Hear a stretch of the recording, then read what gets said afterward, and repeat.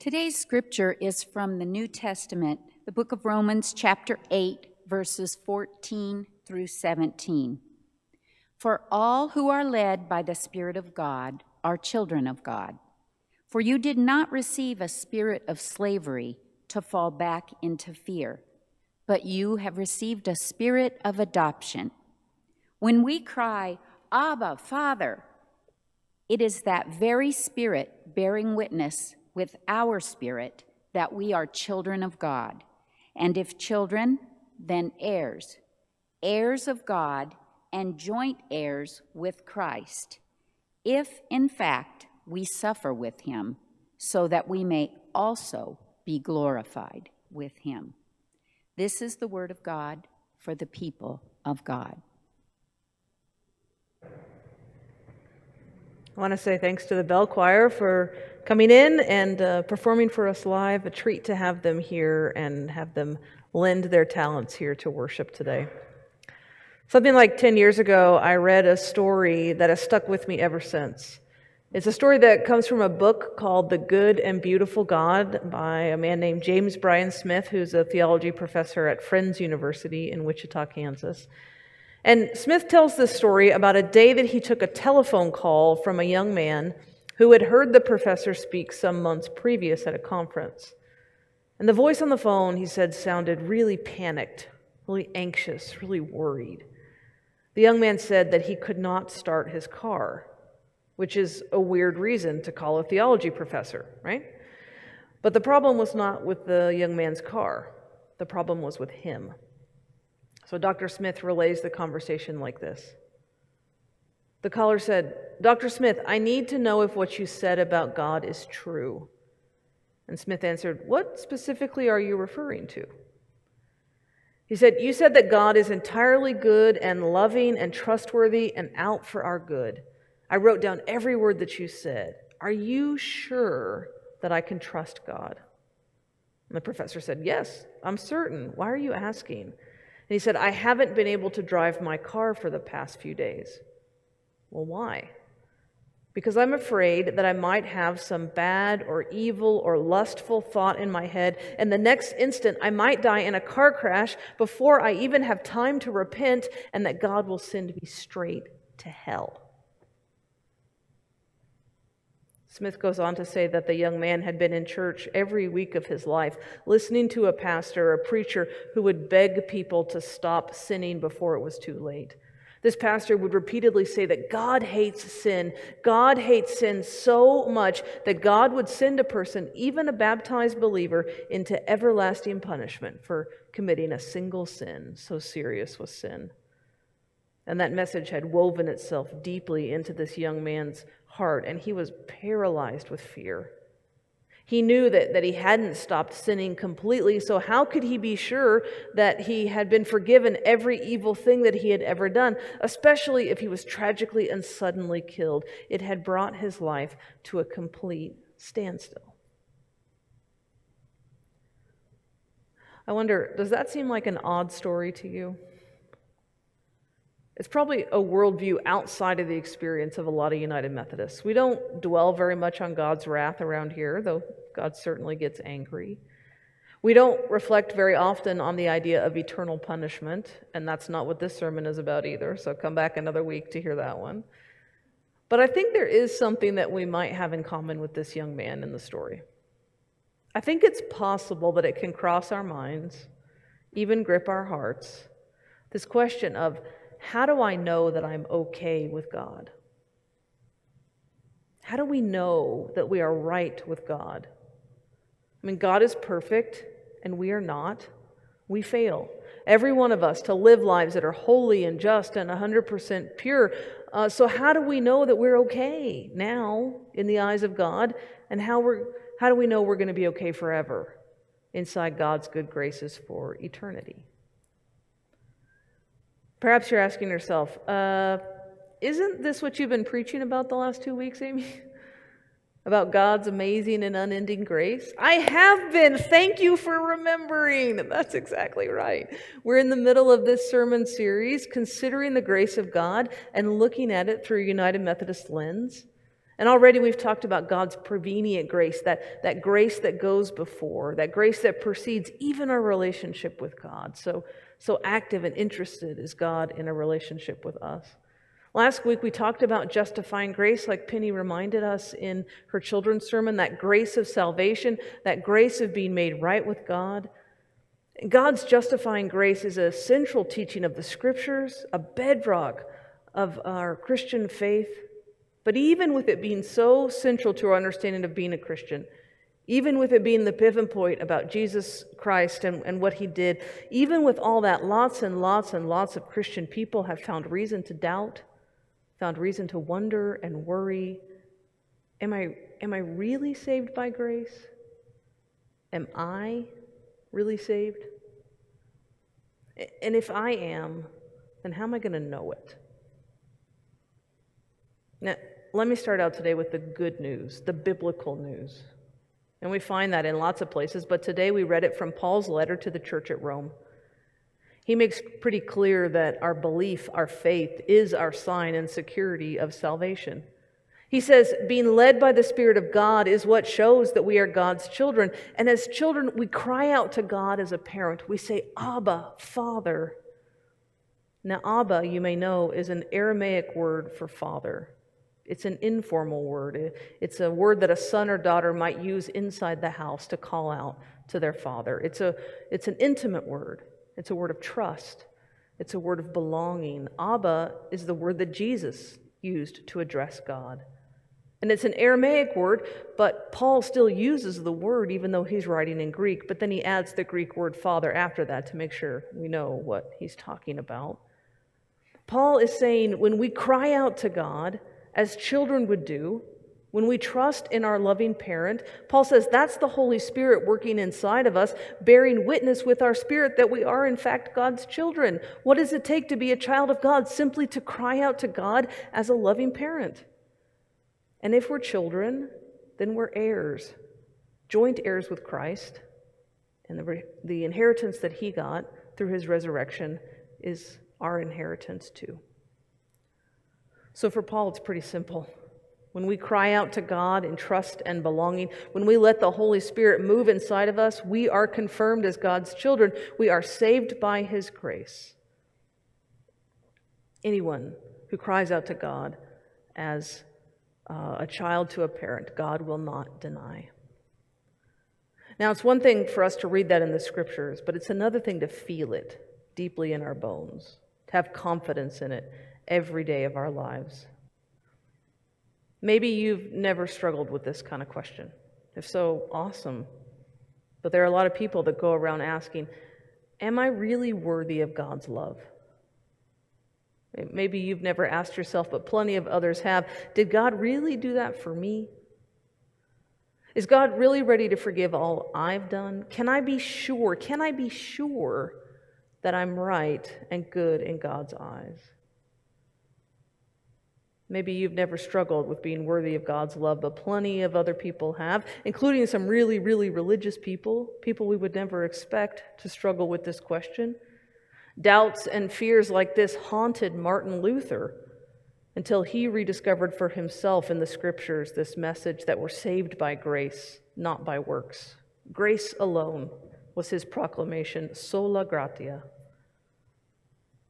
A few hundred years then after Luther delivered his 95 Theses and started the Protestant Reformation, a young priest in the Church of England was struggling with these exact same kinds of questions. He earnestly wanted to please God. He wanted to live a holy and a pure life. He wanted to be right in God's eyes. But how could he know? How could he know that he was? I'm talking, of course, about John Wesley. Dear John Wesley, the founder of the Methodist movement. Now, John was born into a really serious Christian household. His father, Samuel, was a priest in the Church of England. His mother, Susanna, was a woman of deep faith, and she took it upon herself to make sure her children knew the Lord, knew the Bible, and knew exactly what was expected of them as Christian men and women. John grew up and followed his father into the priesthood. He was ordained, and he was working as a scholar and a tutor in Oxford at Oxford College, and he decided to become a missionary. He took a post in the colony of Georgia. He wanted to try and convert the Native Americans who were there. That didn't go so well. Turns out the Native Americans didn't care at all about his preaching. And among the English settlers to whom he ministered, John also got into some hot water related to a young woman named Sophie Hockey. Some promises were broken, some harsh words were said, and her father got so mad at John that he had to leave as soon as possible to go back to England to avoid any more trouble. I have to say, I love it with all my heart that he failed so miserably in Georgia. Just endears him to me even more. Obviously, he bounced back, right? Things went up from there for him. But even without all that trouble in Georgia, John was far from at peace. As he was sailing both to and from America, the ship that Wesley was on encountered terrible storms, and both times he legitimately thought he was going to die. And to his horror, he discovered that he was terrified of dying. Now, being afraid to die might seem like something that's pretty normal to us, but John took it as a sign of lack of faith on his part. To him, this terror that he had about dying, it meant that he didn't really believe in the goodness and the graciousness of God if he was so scared to meet God face to face. I don't think he was paralyzed to the level of that kid who couldn't drive his car, but he was deeply troubled in his spirit. He just didn't feel assured of his own faith, that he could trust his own salvation. So once he was back safely on English soil, John's solution was to try harder, to pray more, to read more, to study more, to try to strengthen and build up this weak faith that he felt like he had. But a friend, a member of a church called the Moravians, which was based in Germany, this guy named Peter Böhler, he convinced Wesley that his problem was that he lacked faith altogether, not that he just needed to work harder and try harder to build up a weak faith. But he said, we're saved by faith alone, and if we have faith, it will be accompanied by an assurance and freedom from worry and doubt. Now, Wesley wasn't really comforted by this idea. He said, well, if that's true, then I need to stop preaching because of the sorry state of my soul. But Böhler encouraged him. He said, preach faith till you have it, and then because you have it, you will preach faith. And Methodist pastors ever since have taken comfort in that advice. But as the weeks went on, then Wesley's spiritual crisis, it continued. It wouldn't lay itself down. And several friends, even his brother, started talking about having these moments of assurance, of having a feeling of being certain of the depth of God's grace and the truth of God's salvation. And then, one night, in late May, 1738, when he was almost 35 years old, John went to a Bible study on the book of Romans. And this is what he wrote about it in his journal later. He said, in the evening, I went very unwillingly to a society in Aldersgate Street. Now let's just stop right there and notice that this super religious guy did not want to go to Bible study. He didn't want to go, but something pretty amazing happened to him because he went. He said, one was reading Luther's preface to the Epistle to the Romans. About 9:15, while he was describing the change which God works in the heart through faith in Christ, I felt my heart strangely warmed. I felt I did trust in Christ, Christ alone for salvation, and an assurance was given me that he had taken away my sins, even mine, and saved me from the law of sin and death. That night, he got it. Wesley heard for the first time in a new way, in a way that didn't just sit between his ears, but in a way that landed in his heart and in his soul. He got it, that he didn't have to do anything to earn eternal life with God.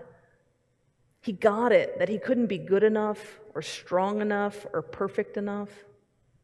He got it, that he couldn't love well enough or teach wisely enough or succeed big enough to earn God's favor. It had to come to him as a gift, and it was a gift that God was completely willing to give even to him.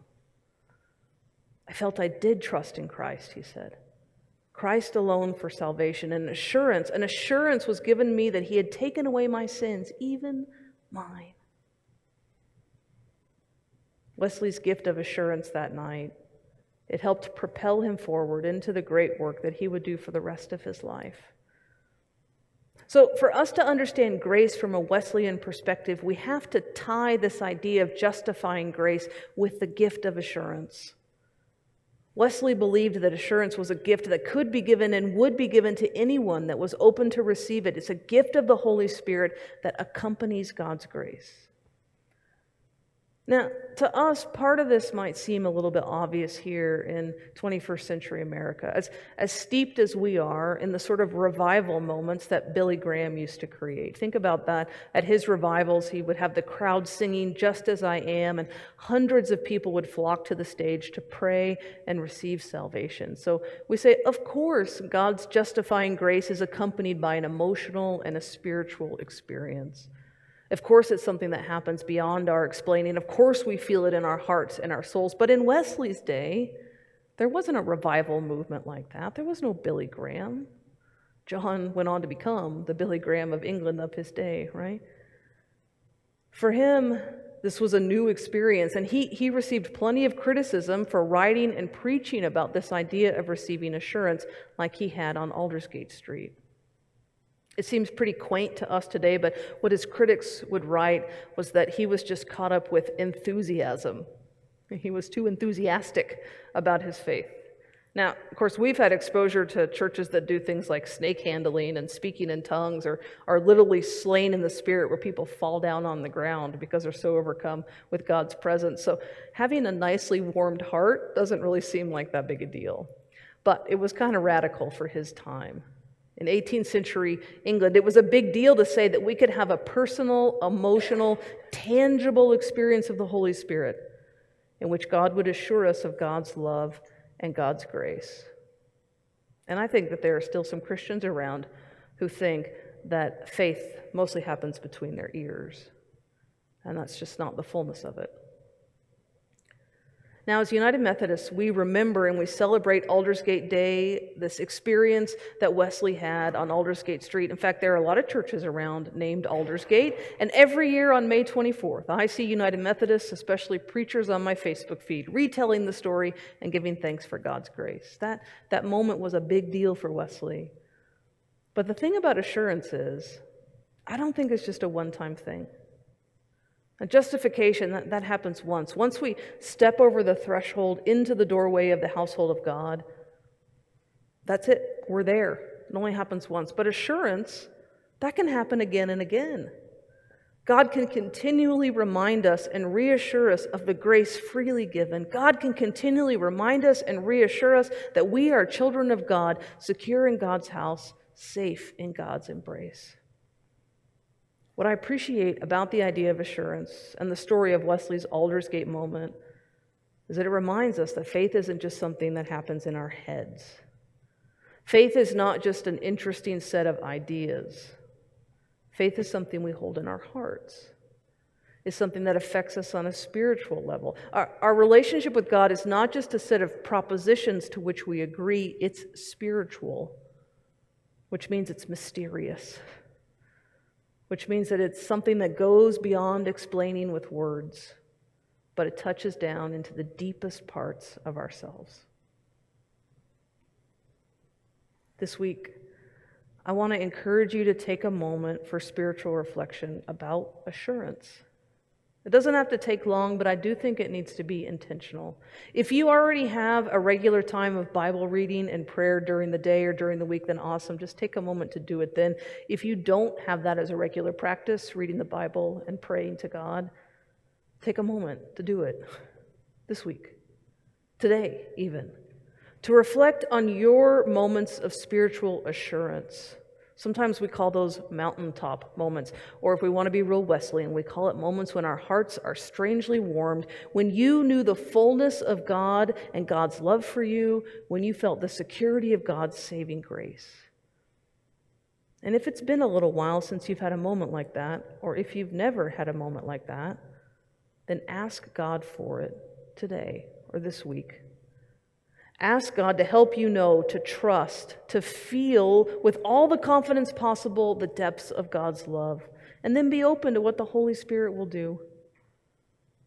Like Paul says, when we cry out, Abba, Father, the Spirit moves within us And we are reminded we are God's child. We are loved without end. We are forever safe with God. Thanks be to God. Amen.